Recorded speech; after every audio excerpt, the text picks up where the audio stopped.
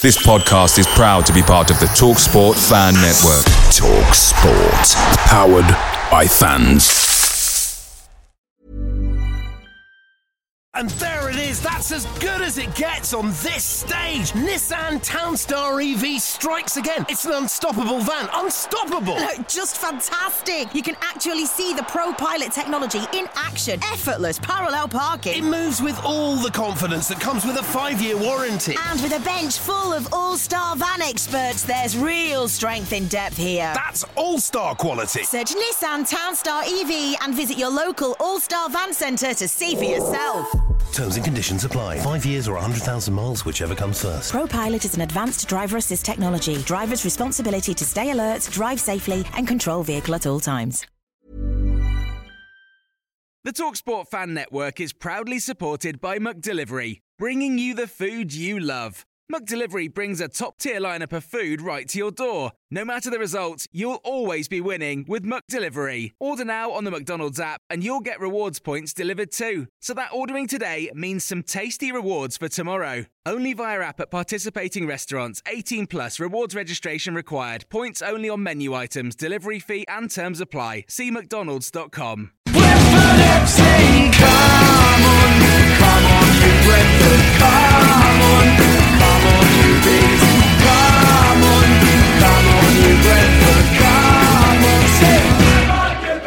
Welcome to the Beesotted podcast. And this is a game that quite a few of us have been waiting for quite a few weeks now. With Brentford playing Wigan on Saturday, we've got a bit of a special lined up here. We're in the studio or across the land with the boys from Mudhutter fanzine up in Wigan. We've got the Mudhutter boys, we've got the Beesotted boys, and we're going to be having a good old chinwag about all things Brentford, all things Wigan, and maybe anything else that comes to our mind. On the line here, we've got Laney, Dave Lane, the Beesotted editor. Got Chris March from Mudhutter. We've got Jimmy from Mudhutter as well. We've got Matt, another Beesotted boy. We've got Sean, the livesy from Mudhutter, and myself, Billy the Beast. So yeah, we're just going to open the lines up and we're just going to start chatting about Brentford and Wigan and the big match on Saturday. So boys, how you doing? Back from the international break, you feeling refreshed?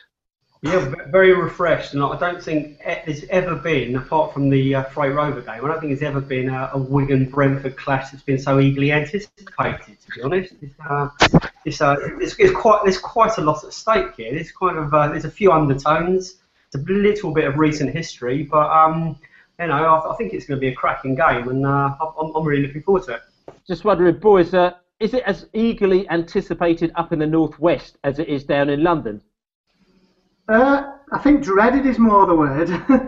I think, well, as you know, Mr. Osler's having a rough time without jumping ahead, and it's very much a make or break game for him. I think we've got Millwall at home on a Tuesday night as well, so after the miracles he performed last year, he's been a little bit up against it, and there's, as you say, there's a lot of subplots about this game this Saturday, and he's going to have to put up a good show and pick the right team and get them motivated, whereas I think you guys don't need a lot of motivation to come here and give us a game.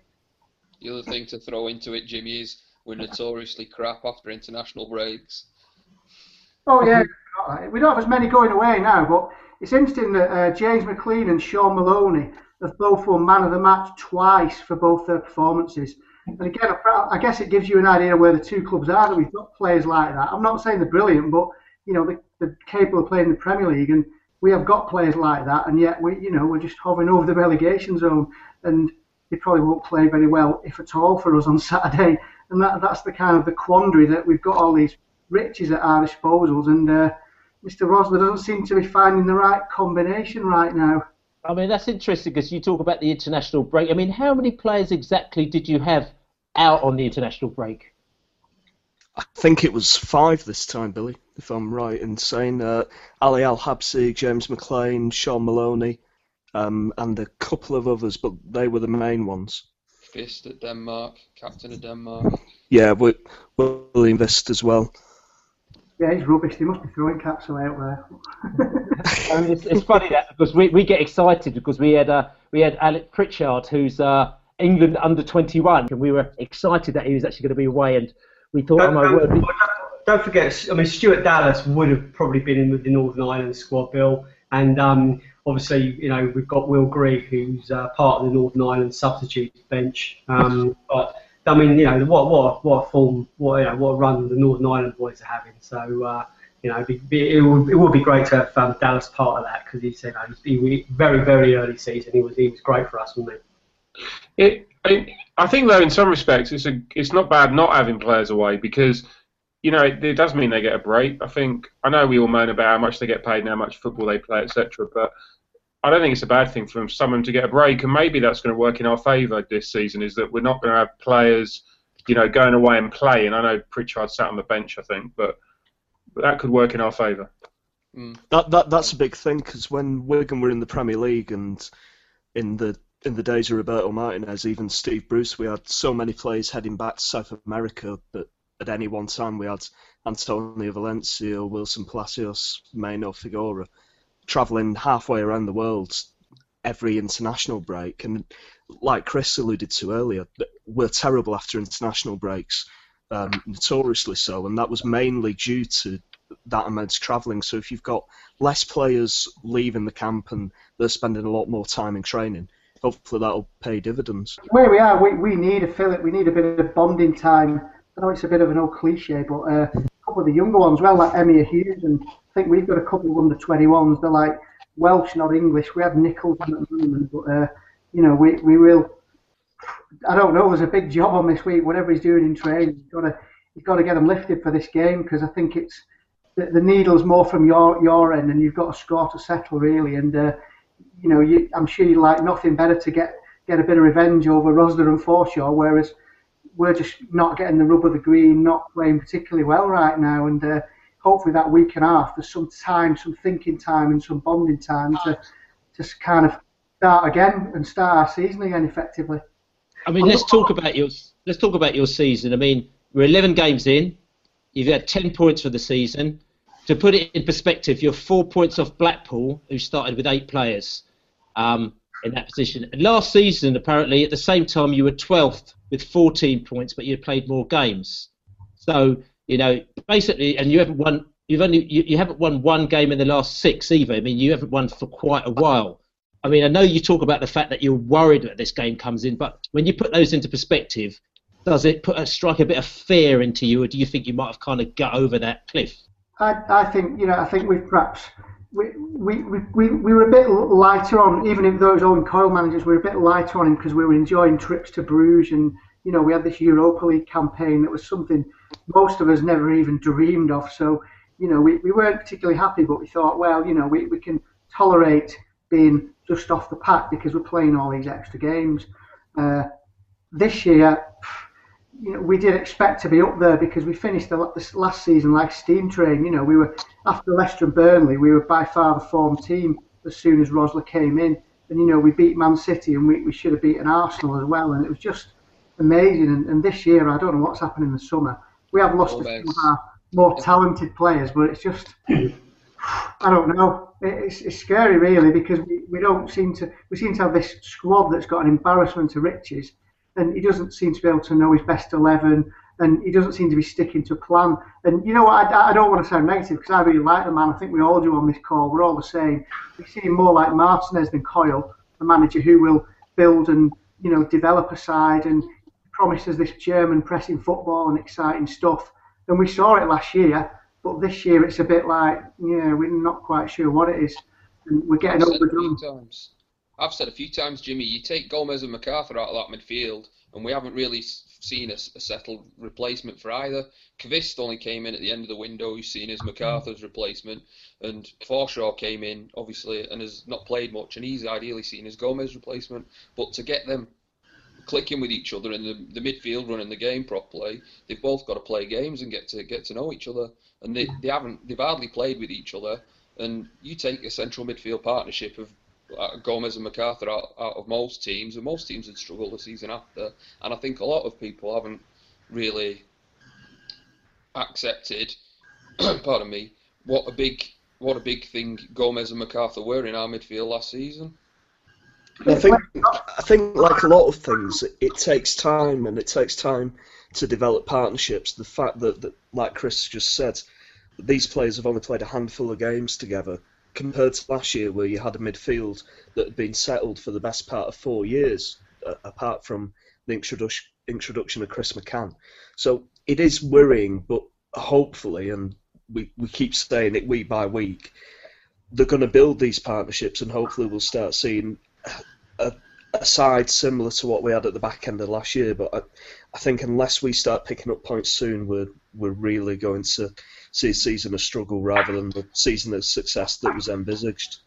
Just stop the rot though. I mean, look at the last 2 games, 2-2 draw with Wolves, 0-0 draw with Forest. They're not bad results against 2 of the stronger teams in this division. Do you think he's sort of turned the corner, or is that sort of way off? Do you think? I think basically, sorry, Chris. I mean, I think we've got too many 7 out of 10. That's the players we've had in the past they've been playing above themselves because they get what Wigan's about, and I'm sure you've got it at Brentford now. You've come up a division. Your players want to prove themselves, and they're playing above the natural level. Whereas I think we've bought players in who are quite established, and they're all doing a little bit of passing and tackling here or there, but there's no leaders and there's no kind of fighters. And again, it might just take time to build. I don't know, but I mean, I'd be interested to see what you think, in terms of your performances so far this season, because I know you've had some good results, you've had some bad results, but I should imagine you've got a great team spirit because you've come up and got promoted and just added to your squad rather than having a complete overhaul every summer. That's exactly what happens at Wigan every year because, we've overachieved, we sell our best players, we bring them in, we develop them, we sell them again, and like Rosler's just brought an army of midfielders in who aren't really, none of them are pulling up trees, and he signed a few bob on a couple of forwards, a couple of £1 million each, and neither of them are scoring. In fact, they've not even been playing. He's got Marco Antoine Fortuny, and so, compared to yourselves, we've had a lot of money to spend, and we've looked to have spent it wisely on paper, but on the pitch, they just seem very disjointed, and I think if we get in our faces Saturday, then we'll struggle, and it's a good side that you've got Ivan Ramis, who, to be honest, when he was playing within the Premier League, he could have played for any Premier League team. He was that good. He just struggled with injury, and same with Alcaraz. He is a top class centre half, Ramis, when fit, but he seems to be struggling more in the Championship. Matt, I mean, they talked about the Wigan team there, and the Brentford team, the way that they've started this season. I mean, how do you think that we've done, and how we're going to sort of kind of pitch ourselves when we go up to Wigan? We've just carried on from where we were last year. I think there's some interesting points there about Rosler, which I guess we'll come on to in a minute. But one of the things I'm hearing is, not playing the same side. I don't know whether you're trying different midfield shapes and stuff like that, but that sounds just like where we were this time last year, or maybe a month or 2 further into the season under Rosler, where he didn't seem to know what his best side was. He didn't seem to know what his best shape was either. We tried at least 3 or 4 different setups for the side. I think we were 4-4-2. We tried the diamond. We tried 4-3-3. We tried everything.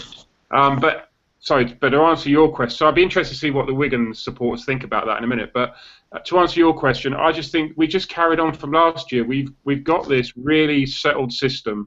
Players just fit into it. So you can, there's 2 things, isn't there? There's a settled side in terms of which players play, but there's also a settled system that all the players understand and they all play it. There's a few of the newer players, maybe Adebayo's not quite fitting into it at the moment. He sometimes looks a bit confused by where he should be playing out on the right of 3, really. But in general, we just carried on, and we really haven't even missed Forshaw, which, again, I'm sure we're going to discuss shortly. Sean's going to mention Martinez again. I can tell you. He mentioned Wheeler. I'm always going to mention Martinez. Wheeler mentioned his broken leg. It's been 5 minutes without a mention of Martinez. I've got to get it in. It's got to be said, though. It's interesting that the Brentford lads mention a settled style throughout the club, and that's something that we did have under Martinez. And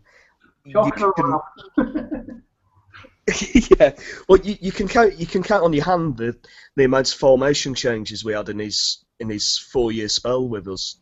We started off arguably with a 5-4 4-2 and then moved on to the infamous 3-4-3 later on. But it's with Rosler, it does seem as though he's trying to fit square pegs into round holes, and it's a bit worrying that he has been given this money, yet he doesn't seem to know the best way to utilise what he's got at his disposal yet. He's missing Mark Warburton, I think, is the answer to that one. Yeah, definitely. I think there's I think there may be, that Rosler last season had these ideas at the beginning of the season, and he tried this, he tried that, he tried this, he tried that.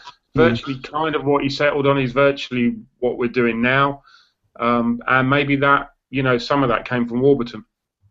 I think we mentioned before. I think we all of us here really like Rosler. I don't know if we've all met him, but I've met him. He's a top man, and there'll always be a special place for him in our transition from turning into sort of lower league strugglers into where we are now, into a championship club who are worthy of their place.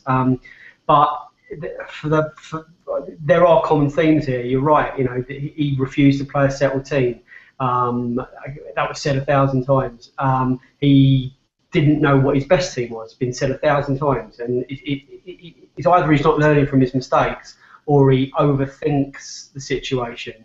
I know he's a deep football thinker. He's a very knowledgeable person. If he fails, it won't be because he's naive. It will be because he's trying too hard to succeed. And sometimes you just need to just go with a settled team and go with the flow. And again, we will probably come onto these things in a little bit, but I think Brentford are better without him now because we had the player, we had sort of the benefactor Benham, who was financing the players. We had Warburton, who was finding the players, and then we had the weak link in that was Rosler, who wasn't picking the right team. And whether we would have gone up or not automatically last season, we'll never know. But I think we don't regret him going when he did, and we obviously wish him well, and we hope he does turn it around in Wigan because I think he does deserve success. I think he's a good man, and I think he should have a future in the game. I hate to think he fails now, and he's on the scrap heap looking for a job at Blackpool or whatever. But let's hope he turns it around. I mean, I don't 100% agree. I mean, I know what you're saying about when you said he was the weak link in that he wasn't choosing the right team. I think we had a scenario where, as we talk about, a lot of the time he was, as we say, risk averse. So what he did is he used to do the safe things. Rosler always used to do the safe things. So what happens is that he had a scenario which is very similar, as Matt said, this time last year, where we'd lost on penalties to Doncaster. We're crying. We're really upset. We go to Wembley. We get whooped by Yeovil. We're like, oh no, we've got to start again. So we come back at the beginning of the season. But the amazing thing is that everyone was really positive. They were just like, listen, let's put it behind us. And everyone was really up for it, really positive. Rosler was positive, the whole thing. So we've come back, beginning of the season, and then we've gone out at the beginning of the season, and we've had a so-so start. We went to Port Vale. We drew it up at Port Vale, but we scored a fantastic goal. So we were all happy. Lovely day out. Then Sheffield United came down, and they're obviously the big side in Division 1. And we absolutely whooped their arse. And we thought, look at us. We're absolutely fantastic. This is just brilliant. But then after that, it just kind of tailed off. And we struggled to beat Carlisle. We didn't beat them. It was 0-0. It was terrible. I think we beat Walsall. We struggled. We kept on struggling. We lost against Rotherham. And then we lost another, and then eventually, and then we lost to Orient at home, which was a real poke in the eye as well, because they came down there and they absolutely whooped us, and we were just like going, this isn't going too good, And at the same time, the team was going to be chopped around, and the one that really got the fans' goat was we went to Derby in the League Cup. And the previous game, we were going to play Carlisle the next game. So the previous game, I can't remember what the score was. We probably drew, or we probably beat Walsall. Then we went to Derby in the League Cup, and he completely changed the side. And it was just basically youth team players. It's like the thing that Man United did years ago when they had no respect for the cup. So a load of Brentford fans went up to Derby, and they bashed us up 5-0. And everyone was really unhappy with that. And he was like, I need to rotate my side. I need to rotate my side. I need to do it. Then the following week, we played Carlisle, I think it was. We couldn't even beat them anyway. We looked even more tired than if the players were playing. So it's kind of like that kind of went against him. So there was kind of some sort of kind of rumblings around the time. But, what happened is that eventually we played Stevenage. And like Stevenage are like, to lose to Stevenage is just the worst thing ever because they're just terrible. We lost to Stevenage and Uwe had a lock in the dressing room. He had a lock in. So he locked the players in for 90 minutes. And everyone was like, what's going on there? And apparently it was the old fingers pointing. He's done that. You've done that. You changed the side. He's exposing us. So literally they just bared all in that 90 minutes. When they came out, they didn't reveal because they weren't. It's all hush hush, But you find out a few little rumours here or there. The following week was interesting. We played Colchester, and he took out the ever-present right-back that we had, Logan, who was a fan's favourite, and he took it out and he put McCormack to right-back, and everyone was like, "Oh, that's quite an interesting move." And then he put the team on the side, and we were losing 1-0 to Colchester, and that's when there were cries of sacked in the morning from a certain contingent of the crowd, not loads of people, but just a certain contingent, which he got upset about. He brought in this kid, Kadeem Harris. He turned the game around, and next minute we won 3-1. And after that, he never lost a game. He won every single game except for one game which he drew at Wolves. And then you poached him. Billy, don't be surprised if you hear "You're Getting Sacked in the Morning" song on Saturday. Somewhat ironically, I think he took Forshaw off, didn't he? Probably. Yeah, I think you're right. So what I'm saying is that after that dressing room shut-in, he actually decided to change the team. Then after that, he didn't rotate the side. He kept the same side pretty much for every single game till he left to go to you. So what I'm saying is that he got to the stage where he actually did pick the team, and he did pick the right team. He did pick the same team, and it actually worked for him. So there are times when he's got it right, and there's also times, and I tip my hat to him, where we've been struggling in the first half, and then he just does a move where he makes a substitution, and it just turns it around. And you've got to say that he's done that so many times, and we just sort of said, we thought tactically he's got it right, or he's just the luckiest person in the world. But he has done that quite a few times, which is fair play to him. It's interesting that I hear what everyone's saying, about all because we've seen it ourselves about the rotation and the inconsistency and the mood changing formation and all that, but it still begs the question of why he was so good last year, because we were terrible under Owen Coyle, and then he gave him an immediate lift. So I can only think Owen Coyle was such a bad manager that the players just wanted to play for somebody, and then now he's actually come in the summer, and we thought, great, this is going to get better, and it's actually got terribly worse. So I suppose it remains to be seen if we just follow future paths, whether he was just lucky or whether he's going to repeat that. Obviously we hope he repeats that, and we believe that, because if Rosler went, who would come in? I can't really.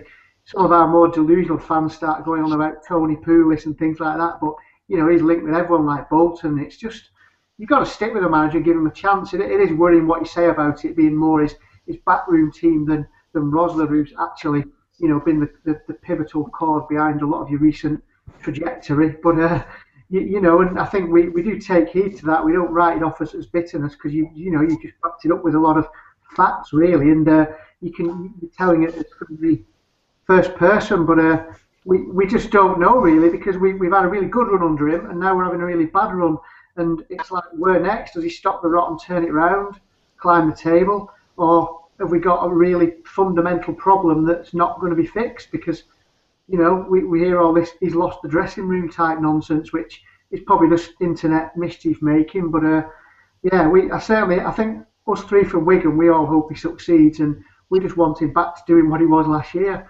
But there's a lot to complain about, to be honest. The interesting thing for me, Jimmy, will be on Saturday as to how the crowd is with him early on in the game, because we played Forest, and we only drew 0-0, but up until then there'd been talk of him going and fans wanting him out and this, that and the other, and he's not up to it. But that Forest game on that Tuesday night, we put up a really good show of ourselves against one of the form teams in the league, and the crowd was really behind them. But if we go a goal behind early on Saturday, I think they'll turn again. I think a lot of them will turn on him again. See, last season when Rosler took over, it was kind of a case of anybody but Owen Coyle, because the kind of animosity between Wigan and Bolton when we just won the FA Cup and we'd replaced Roberto Martinez, who was seen as this shining light of football, and despite taking us down, we were on the back of the FA Cup when we was going into Europe, and then we appoint an idiot basically who'd taken Bolton down and who was derided by our supporters base, and then you could see that through the next few months in how we played. When Rosler took over, it was blessed relief for a lot of Wiganers because it was anybody but Coyle, and the fact that he did so well in that first season, we went on a run where we won 9 games in a row. I think I'm right in saying, and we were unbeaten for 10 games, and we were playing some fantastic football in that. We went to Forest, who were flying high, beat them 4-1. We went to Brighton again, who were flying high in the playoffs, beat them 2-1. We went to Ipswich away, beat them 3-1. So they were excellent results, and who could forget getting back to Wembley again in the FA Cup semi-final and taking Arsenal to within 8 minutes of getting to a second consecutive final. So there's probably a lot of our issues this year are trying to come about because we're trying to live up to what he achieved last year. But that doesn't make up for the reason why we've been playing so poorly. As Chris alluded to, we have lost a couple of players, but does it mean that we should be seeing the kind of performances we have been? I'm not too sure. I mean, again, with us, we had some absolutely brilliant performances. You know, when we played Chelsea, we were fantastic that day, and we should have beaten them. You know, we've had fantastic performances against them, and I'd say as well with yourself, you know, last season, you know, it wasn't that bad a season. You know, like I said, you got to an FA Cup semi-final, you got to a play-up semi-final. Myself and Laney actually went to QPR. We were actually stuck in the Wigan end at QPR, and we were actually hoping and egging you boys on because we wanted to play QPR next season. Yeah. You know, and it wasn't to be. It was interesting because we that was our sort of first real look at this is what we might be experiencing next season, the type of football, the type of players. We noticed, you know, slight difference in the game, the fitness, the speed, certain players who could I'd say finish and do certain things that just doesn't happen in the first division. But I thought Wigan were a bit disappointing that day, and it's almost like they've run out of steam and run out of ideas. And again, talking to a couple of my Wigan pals that I've been speaking to as well, they were a little bit disappointed with the approach that you had in that game, which they thought was different than what it was earlier in the season, where they thought you tried to go a bit direct, you just tried sort of things that which wasn't right, and it was, inverted commas, a bit ugly. And I don't know if you just got this scenario where you kind of, I don't know, run out of ideas, run out of steam, and it's just carried over into this season. Well, Uwe has said that the side is still suffering a hangover from last year, and I think I'm right in saying that we played 62 games last year, which is 63. More than 63. Which is that more than any other club in England? If it isn't, it's quite it's pushing it close. Because we had all the Europa League games, the FA Cup run that nobody was expecting, then the playoffs, of course. There was, I think, immediately after the Cup semi-final, we played Reading at home and won 3-0, and everybody thought, well, there's no cup hangover here, we're going to carry on in the vein that we did. But we didn't win another game until we played Birmingham away, which was about a month later, which confirmed us into the playoffs. And against QPR, side that was running out of steam. So everybody kind of accepted that because, hell, we've played that many games that the players aren't superhuman. They're going to run out of steam at some time or another that season. Then the expectation this season was that we'd come back all guns blazing. And of course, Uwe makes such a big thing of his fitness and the need for such a strong fitness base to play his brand of football. The first few weeks of the season, we looked unfitter than we did under Owen Coyle, which is a sad indictment of whatever Uwe did in pre-season, because they looked a shadow of the side that they did last year. Let's talk about Brentford's season a little bit here. I mean, taking a few positive results, we beat Leeds as well, and also we beat Brighton. Then on the flip side, we lost to Norwich and we lost to Borough. I think it's been nothing but positive, to be fair. We play in sort of unapologetic attacking football. We have been a little bit light at the back in some games, but then more recently we've looked more solid. We need to score at least 2 to get a result out of a game because we're probably going to leave one at the back. It's been a breath of fresh air. It's just what we hoped it would be. It's not been embarrassing. We're not getting tonked. We're not like Gibraltar that have been sort of dropped into a scenario where we're just completely ill-equipped for. We look like we're where we are on merit. The players just fight and they battle. Apart from one game, and I think we ought to forget Borough. I mean, that was just an off day. And even then, it was almost like, okay, we've not performed. We've had an off day. Let's regroup. Let's go again. And what we've seen since then, even with the defeat at Watford, another game we should have probably got something out of. It was an awful penalty decision. We've had a few stinkers, and let's hope a few more decisions will go our way.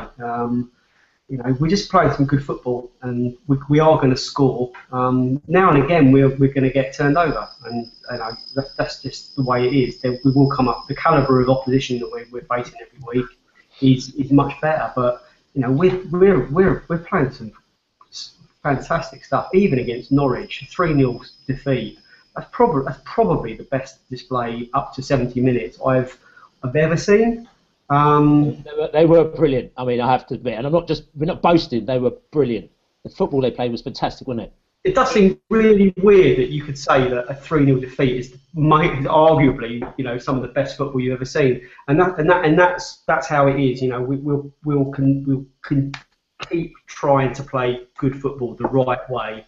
Sometimes we overplay at the back, and it's been a bit of a gripe of mine where, the goalkeeper David Button he'll roll it out to the left back or the right back, and it gets played to him. Then he'll look it through to the middle, then it's played back, and it's like, that's really it's so difficult to score goals, and sometimes it looks like we're trying to give one away. That seems to have changed a little bit in recent weeks, and I think as a unit at the back, and it might be harsh to single out Harley Dean, but we look a stronger unit with him back on the bench. So I think Warburton's learned by, but again, he wasn't changing things.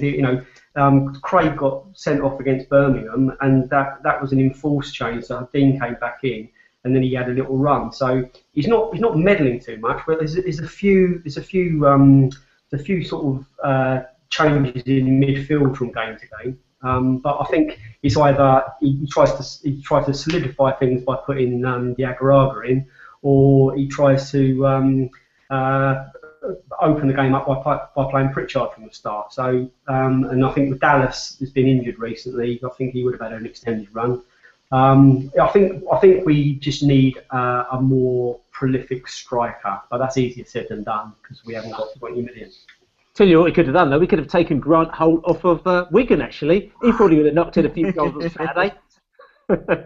Matt, I mean, what players do you think, Brentford players, do you think the Wigan boys should be looking out for on Saturday who may cause a few problems? It's, I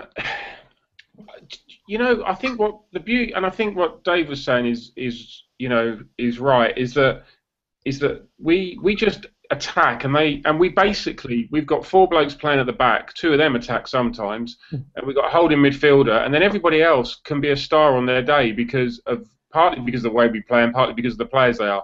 But we've really not got that many defensive players in the side, which means, as Dave said, we will lose every now and then, because in the Norwich game we're 1-0 down, but we go and chase the game, and so we end up losing 3-0, but no big shakes because we're brilliant for 70 minutes. So yeah, I think Odebaji is going to have a game soon where he's going to do it. I'll be interested who plays up front on Saturday. I imagine it will be Gray, but he may put Prosvitz in. I think the only thing that will keep Gray on the side is the fact there's been a break. So he may want to, keep the same side. And that's a controversial because big Nick Prosovic, I know that the staff they seem to be quite excited about him, but he's one of those players where the fans don't quite get him as yet, do they? We definitely don't get him. He's a big guy. He's not the quickest. He's one of the. I kind of see him as a team player, and you play a system, and sometimes you play a centre forward, and he's not necessarily the guy that's going to get you goals, but he's there to do a job, hold the ball up, be relatively strong, and then the other players will play off him. And I guess that's the sort of player he is. Gray's kind of the opposite to that. He's one of these he's like Ian Wright, isn't he? He's got this turn of pace, and he'll score goals for you, but he's not going to do the other bit up front on his own. So he's got those two options, and he can go either way on Saturday. I think if there hadn't been a break, he may have gone Prosvitz, but I suspect he'll still stick with Gray. And then obviously we've got Pritchard, who, like I said, under 21s, he's a very tricky midfielder. And Alan Judge, who played for one of your rivals, Blackburn, and we got him on loan from him last season. He scored the winning penalty, which sent us up. We signed him on a permanent this season, and he actually flipped into the middle now. So he's kind of like Forshaw's gone, Judge in the middle, and he's been an absolute godsend. He's just been absolutely brilliant this season. So it'll be interesting to see how he performs on Saturday. He's one of these he's just overly excited, happy to be there, and he loves the shot. If you see him, he'll shoot from your back garden, right? And I'm saying into the pitch. He just loves shooting from anywhere. So that'll be interesting to see. He's been a revelation in that position because we panicked when Forshaw went, much like we panicked when Rosler went. Well, at least I did. Initially, but actually it's given Judge this opportunity to play there. He covers the most, you just can't believe how much ground he covers, and he just keeps popping up, and he picks loose balls up, he wins balls, he makes challenges, and he's all over the place. Coming on to, obviously we're talking about Judge replacing Forshaw, so we've got the Forshaw. We're moving to the conversation about Adam Forshaw. Number 4 is Adam Forshaw. Number 4 is Adam Forshaw. It's the song that was sung on the terraces at Griffin Park. I'm not sure what number he is at Wigan. If he's number 4, we could take the song. You can have the song. I don't actually know what shirt he is, to be honest. He's only played a few bits and pieces. He played one game. It would have been number 12 back in the day, wouldn't it? But yeah. That's right. But Adam Forshaw, obviously there's been a lot of banter and a bit of bad feeling about this transfer.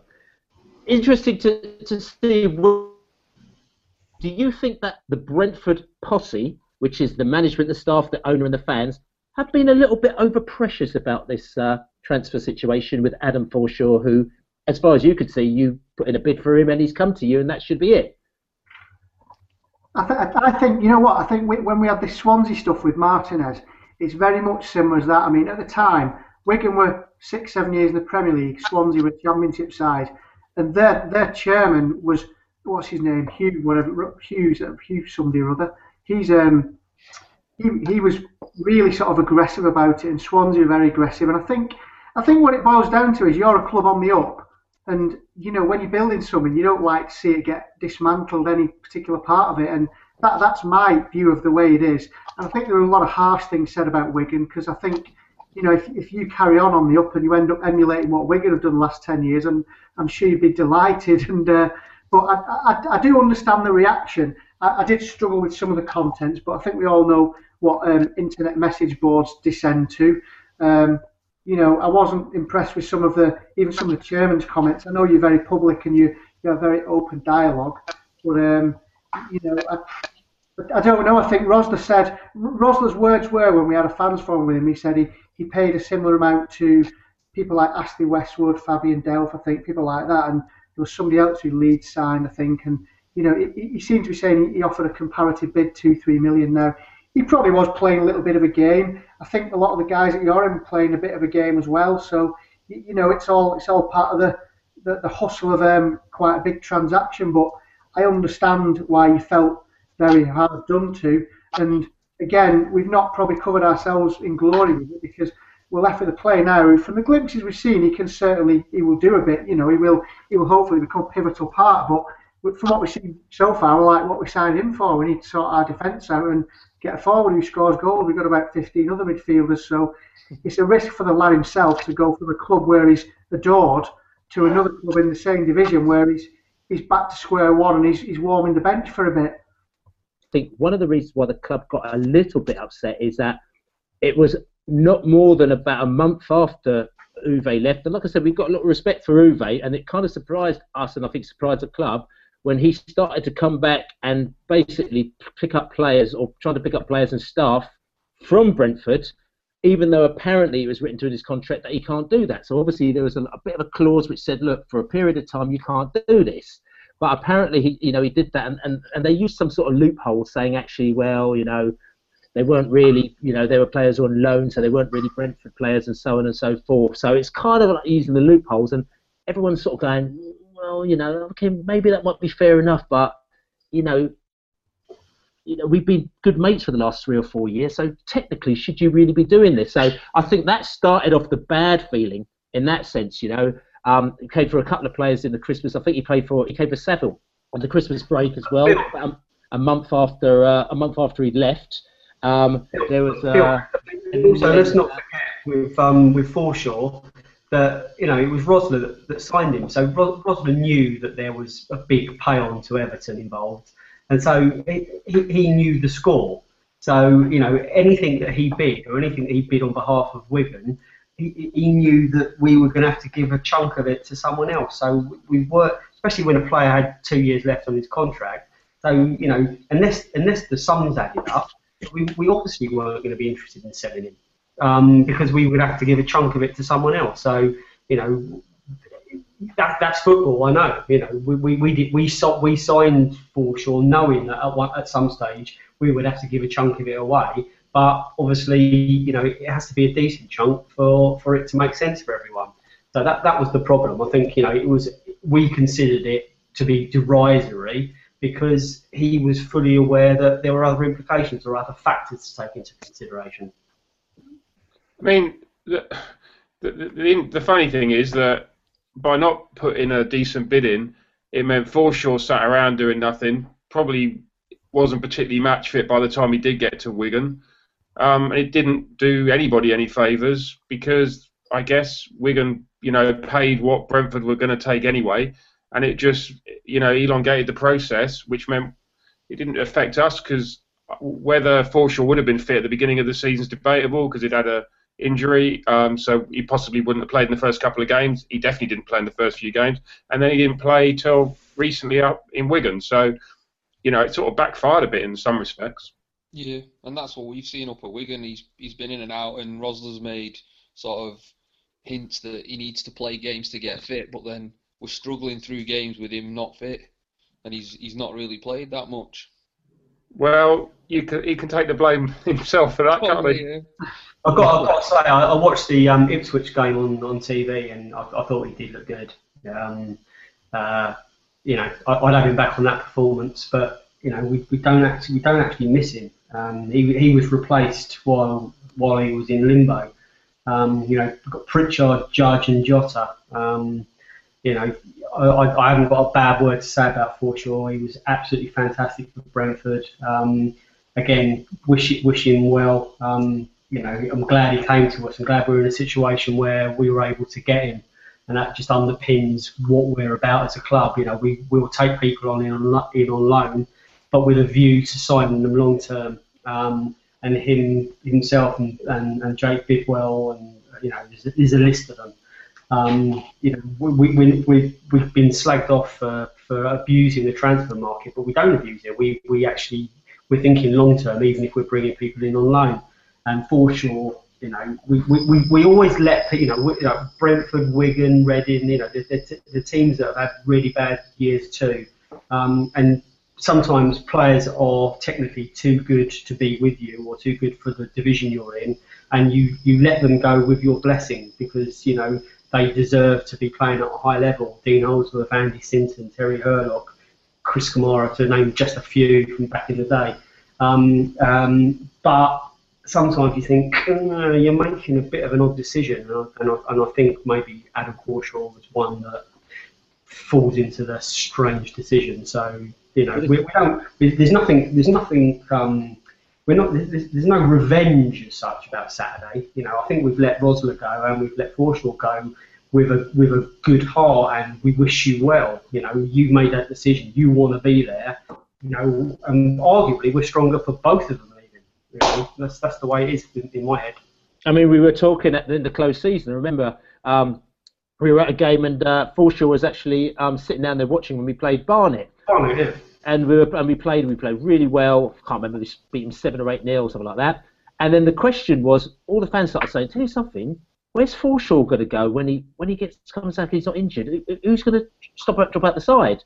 And it was like a big sort of pub conversation for us, because it's almost like he's the first name on the team sheet, and then all of a sudden you had a sort of kind of like almost like a Lampard, Gerrard type situation where you've got these great players, too many great players, probably almost like what you've got. You've got all these midfielders, and you're thinking, oh no, I don't quite know who to play because they're all sort of quite good, right? And we did have that predicament, and that predicament's now been removed because he's been transferred. We got a bit of cash, and we got a sell-on clause, and we've got some great players in its place, and we actually almost feel, a bit more comfortable because of it. Because Jonathan Douglas, who you probably do know, used to play for Leeds. He was down at Swindon. He's been playing out of his skin since Forshaw's left. Jota's come in. He's from Spain. They started off. He looked really good, but he struggled with the English game because he just can't believe how fast it is. Just bang, bang, bang. But slowly he's getting into the game. And like I said, Pritchard has just been absolutely brilliant. So, as we say, Forshaw, and we keep going on about it, absolutely brilliant player. But I think it's one of these first examples when you've got a brilliant player and you realise that, probably very much like you Wigan boys, that everybody's expendable, and sometimes people go and you just have to go, you take the money, you move on, and you build on from there and you move forward. We've had that umpteen times in the past where players have moved on and we've generally rebuilt and that kind of thing. So it's just something that it's part of attrition, I think, and we've always been a club that develops players, and we were hoping that was coming back under Rosler as it was with Martinez, because Coyle signed a lot of 30-somethings to do a job in theory to get us back up. But it's just interesting, your comments, not just about Forshaw, but about your team in general. And you all seem very confident. And I think we don't want to hear that you're good. We want to hear that you're actually quite rubbish, because that's what we need to somehow kickstart our season again. The games we have won, we beat Blackpool with 8 players, and we absolutely trounced Birmingham. That was it was 4-0, and we thought, here we go, and that's the standard we expect. And I think we had an international break then, and he chopped and changed the team, and we've been awful ever since. I think maybe not the first or second game after that, we went to Huddersfield on Tuesday night, and that was the game where if you're going to do anything this season, you go to places like that and win. You just poach, you just sneak a 1-0, because Huddersfield were awful. I mean, they have improved, I think, a little bit since under Chris Powell, but it was 0-0. It was a terrible game, and I thought, this is it. This is where you cut your teeth. This is where we come away with a sneaky 1-0, and we'll start to climb the table. But I just think we've had too many. I think that was the problem last season. We had a few games where we lost very bad away reversals, but we kept the home form together. But now the home form's fallen to bits, and obviously all saw the Ipswich game, and I was mightily impressed with them. It could have been a lot more than 2-0, and I'm like, come on, what's going on here? Because the well-quoted stat was McCarthy has spent 10 grand on his entire team. And because we've come down from the Premier League, we've probably still got players on 10 grand a week. And, it's just like, you've got guys who are on the up, and they probably had a pay rise and they're grateful for it. And they want to prove themselves. Whereas ours, we've got players still on big wages that some of them don't fancy it in the Championship maybe. And, Ipswich just seemed, he's built a side in a shoestring, and they proper came at us, and we had no real response to it. And that's the one that worried me. I mean, they do look quite decent this year, Ipswich. I'd hope they would stay in the playoffs.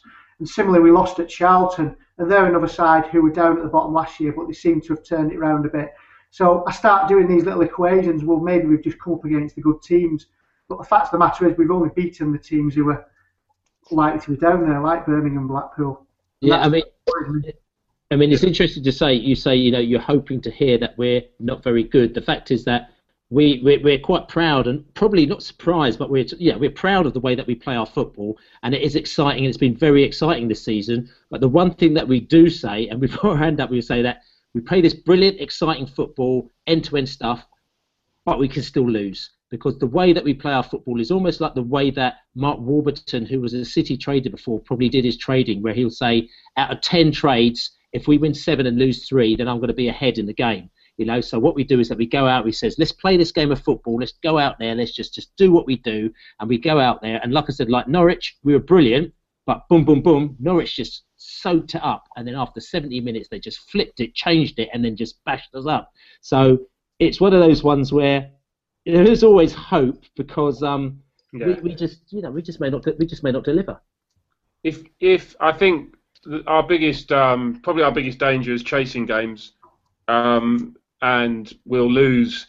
We'll go 1-0 down and then we'll chase it. We'll be 2-0 down and we'll chase it more, and we'll get thumped every now and then. I don't think it'll be Saturday, but that is definitely the way. That's the way we play. I'm just interested. One quick tactical thing: does Rosler still bring all his players back for corners, like all of them, and not hold anyone up? Or you miss maker? Yeah. I'll let one of the others answer that. I can't really be. He doesn't leave many players up front. He only starts in one forward, so. The reason I say that is you can the difference between Warburton and Rosler is that Rosler brought all his players back for corners because he said something like statistically Brentford have never scored a goal on the counter attack from a corner while he was manager the first season or something like that. So he just said, I'm going to bring them all back to defend. And Warburton said Warburton holds 2, sometimes 3 up for corners, and that's probably in a lot of respects that sums the 2 of them up. And Warburton said, I don't understand why you would have 11 players back, because if you do that, all you're going to do when you clear the ball, it's going to end up coming back to you, and you end up with a disorganised defence, like I'm saying, and you keep on making mistakes. So it's interesting, like there's a difference in theory between the 2 managers when they left, because it was a really massive bugbear for the fans with the 11 players back for the corner. 11 players back for the corner. It really was like every week we're like, here we go again. And Bill, I think you're right. The analogy between his ethos as a trader and his ethos as a manager is fascinating for me. It's unique, and I'm just so glad he's with us. And without trying to make that sound like a suck-up quote, but this partnership between Benham and Warburton is just so brilliant for our football club. All the time they're together, I don't think there is. I think anything is kind of possible, and I wrote it in the last fanzine, and I've put it in the 125-year book I'm doing. I really believe that we're witnessing this second renaissance of Brentford. What we witnessed from 26 to the war under Harry Curtis, we're seeing again, and I think we can go to the top flight, especially with the new stadium, and I think it's refreshing. I think a lot of clubs are looking at us going, blimey, this is something very, very unique that's happening at Brentford, and how can we copy this? And I don't think anyone can, because Warburton doesn't seem to doesn't want or need to go anywhere else. If West Brom tried to poach him a couple of years back or 18 months ago, and he's there for the Brentford adventure, it would seem. So again, the word revenge about Saturday was mentioned, but I don't think we're looking at this as anything apart from kind of reminding certain individuals that leaving probably may not have been a great decision for them. And I think we are a stronger club for both Forshaw and Rosler for moving on. That's not saying I want either of them to fail, but I think it's actually worked out to their advantage. And Saturday, I don't know what's going to happen Saturday. I don't think Brentford fans are complacent, or we kind of expect anything this season apart from hopefully to stay up. So we'll see what happens, and even if we were to lose, it wouldn't be the end of the world, and we'll win the next 3. It has caught the Brentford fans' imaginations, this game, because from what I can gather, we've sold about 1,000 tickets so far, so we're going to probably build about 1,250 fans up for the game, which is probably, it's not a bad it's a fair trip up to Wigan. I want to win, and I know we all want to win. We all want to win all these matches, but there's one of those things there where I really want to win on Saturday. A draw would be cool, but I really want to win on Saturday, just because. Forget about the kind of Rosler, Forshaw malarkey. it also may set us up to see, where exactly do we stand? Because every time we play a game, we sit down and we think, we played Leeds. Oh, that's interesting. And it sort of gives us a barometer as to where we stand. Because when we came into this league, we were pretty happy to finish 20th, I think it was, 19th or 20th, just above the relegation zone and stay in there and do the old build from whatever. But now we've seen quite a few teams which we feel are not as good as us, to be honest. And we think, cool, we might finish higher than 20th. We might actually finish 18th or 17th. So this will be like a real barometer as to where we stand. And that's why, as an away game, I'd really love to go up there and just have a good day out, have a few drinks beforehand, have a good drinks with you lads or whatever like that before we see the game, and win, and go home and have some more drinks on the train on the way home. Cheers. Listening to you guys is quite interesting because it reminds me of when we got into Division 1 as it was then, or the Championship as it later became, because we had the same sort of ethos that it was a dream we were on. Paul Jewell took us up, and that partnership that you spoke about was Paul Jewell and Dave Whelan for us, and we carried that on. And look at the 10 years that we've had since, and it's quite sad in a way. And this has nothing to do with Rosler, but this season probably feels more than last year that it's the end of that dream for us. We, even last year, didn't feel like we'd got relegated because we went into Europe and we went to places that we'd never imagined that we'd get to. We played in a tournament we never imagined we'd played in, and we basked in the glow of an FA Cup win for 12 months, and we got back to Wembley again in another FA Cup semi-final. But this year, and it's probably part of the hangover that Uwe speaks about, there's a general feeling around the club, despite what we might have said pre-season about being confident, about being positive, that it feels like the end in a way for us, not the end of the club, of course, but the end of this this last decade for us, which has been absolutely astounding and something that even a scriptwriter couldn't have written, because we've gone to places and achieved things that we never thought were possible. And we're a similar sized club to Brentford, and if you manage to achieve what we achieved, you'll have one hell of a journey. Right. I could have echoed that, Sean, really. Sorry, because I was just thinking exactly the same before you start speaking. It's like there's something wonderful about little clubs, which we were then and we still are, playing big clubs and actually turning them over. And the example, Leeds, when we went there on a Sunday and we took thousands, it's Little Wigan and we go into Leeds, and West Ham were always our rivals as well, and we went there and we beat them 3-1, and it's just like so many teams. It's wonderful when you've got that tight unit, and all you Brentford's lads saying, it's just like it does sound like us perhaps 5-10 years ago. And you say you had to dampen it by saying the journey's ended, but I guess we're all at a different point on the curve of the development. Like I said, all allegiances and parties and outside, it's what you're doing is nice to see. I mean, you have got a benefactor, but I think you need a benefactor now. We can't deny that with Whelan. It's just interesting to see how far you go, really, and I just hope it's not at our expense, which it quite possibly could be. That's right. So, lads, we're going to wrap this up now, and we're just going to look forward just quickly to the weekend's game to see what your thoughts are. Give us a little bit of a score prediction, and do you think really that Wigan are going to come out of this and they're going to move themselves forwards? I mean, Laney, I'm going to start with yourself. Laney, what do you reckon about the weekend? I'm going to go for 2-1 win for Brentford. Okay, that's cool. I'd take that now. Do you think I'd be happy with a 1-1 draw. Okay. So the Mad Hutter. What do you reckon? Yeah, I mean, I think as we get close to the game, I do get more confident to get up for it. But I've been dreading it, and I think you've got to do a proper job on us. Unfortunately, give us a prediction. I'll say a draw. I can't predict defeat, so I think 1-1 draw. Matt from London. We don't keep many clean sheets, but I'm going to say we're going to keep a clean sheet. We're going to win 2-0.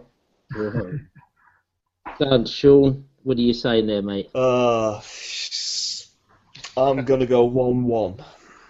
Ultra positive Sean, no way. Exactly. And for me, happy clap for me. Mr. Billy the Bee, I'm going to go for, I think we are going to win 3-1 up at Wigan, which is going to be an absolute storm. Exciting match, end-to-end stuff. We're going to be shouting from the terraces. Everyone's going to be going completely mad. Oh, yes. So listen, lads. Payback for 85. This is what it's about. Yeah. That's right. That's right. We didn't even mention the Freight Rover Trophy. We're going to have to mention it now. That is the beginning of all our grief and nightmares because we've lost every single final since you beat us with Paul Jewell. I think Paul Jewell was playing in that game. Warren Aspinall, Paul Jewell, David Lowe. Mike Newell. Yeah, they were playing in that, and I was there at Wembley when we were crying at the end of it. We didn't realise that we've lost another 6 finals since then, I think it is. We've never won one. Thank you, Wigan. Cheers. Sorry, I was 13. It was one of my first games. I'm not sure whether the other two were born or they weren't very old if they were. I was 3, me, Jimmy. 3. Oh, right, okay. I weren't born then. 2 years before me. Yeah. But listen, this has been the Beesotted podcast. Thanks very much to the boys from Mudhutter up at Wigan. This is the Beesotted boys as well. We'll be going up to the game on Saturday. We'll be drinking locally and having a laugh, and have a drink with us if we see you there. And we'll be back for our next one, which will be in a few weeks' time. But thanks very much, lads, and may the best team win. And if that's Wigan, then let Brentford win. All right, cheers. See you later. Cheers, guys. Cheers, here. Brentford FC, come on, you Brentford, come on, you Bees, come on, you Brentford, come on, say, Away days are great, but there's nothing quite like playing at home. The same goes for McDonald's. Maximise your home ground advantage with McDelivery. Order now on the McDonald's app. At participating restaurants, 18 plus serving times, delivery fee and terms apply. See mcdonalds.com. And there it is, that's as good as it gets on this stage. Nissan Townstar EV strikes again. It's an unstoppable van, unstoppable. Just fantastic. You can actually see the Pro Pilot technology in action. Effortless parallel parking. It moves with all the confidence that comes with a 5-year warranty. And with a bench full of all-star van experts, there's real strength in depth here. That's all-star quality. Search Nissan Townstar EV and visit your local all-star van centre to see for yourself. Terms and conditions apply. 5 years or 100,000 miles, whichever comes first. ProPilot is an advanced driver assist technology. Driver's responsibility to stay alert, drive safely, and control vehicle at all times. This podcast is proud to be part of the TalkSport Fan Network. TalkSport. Powered by fans.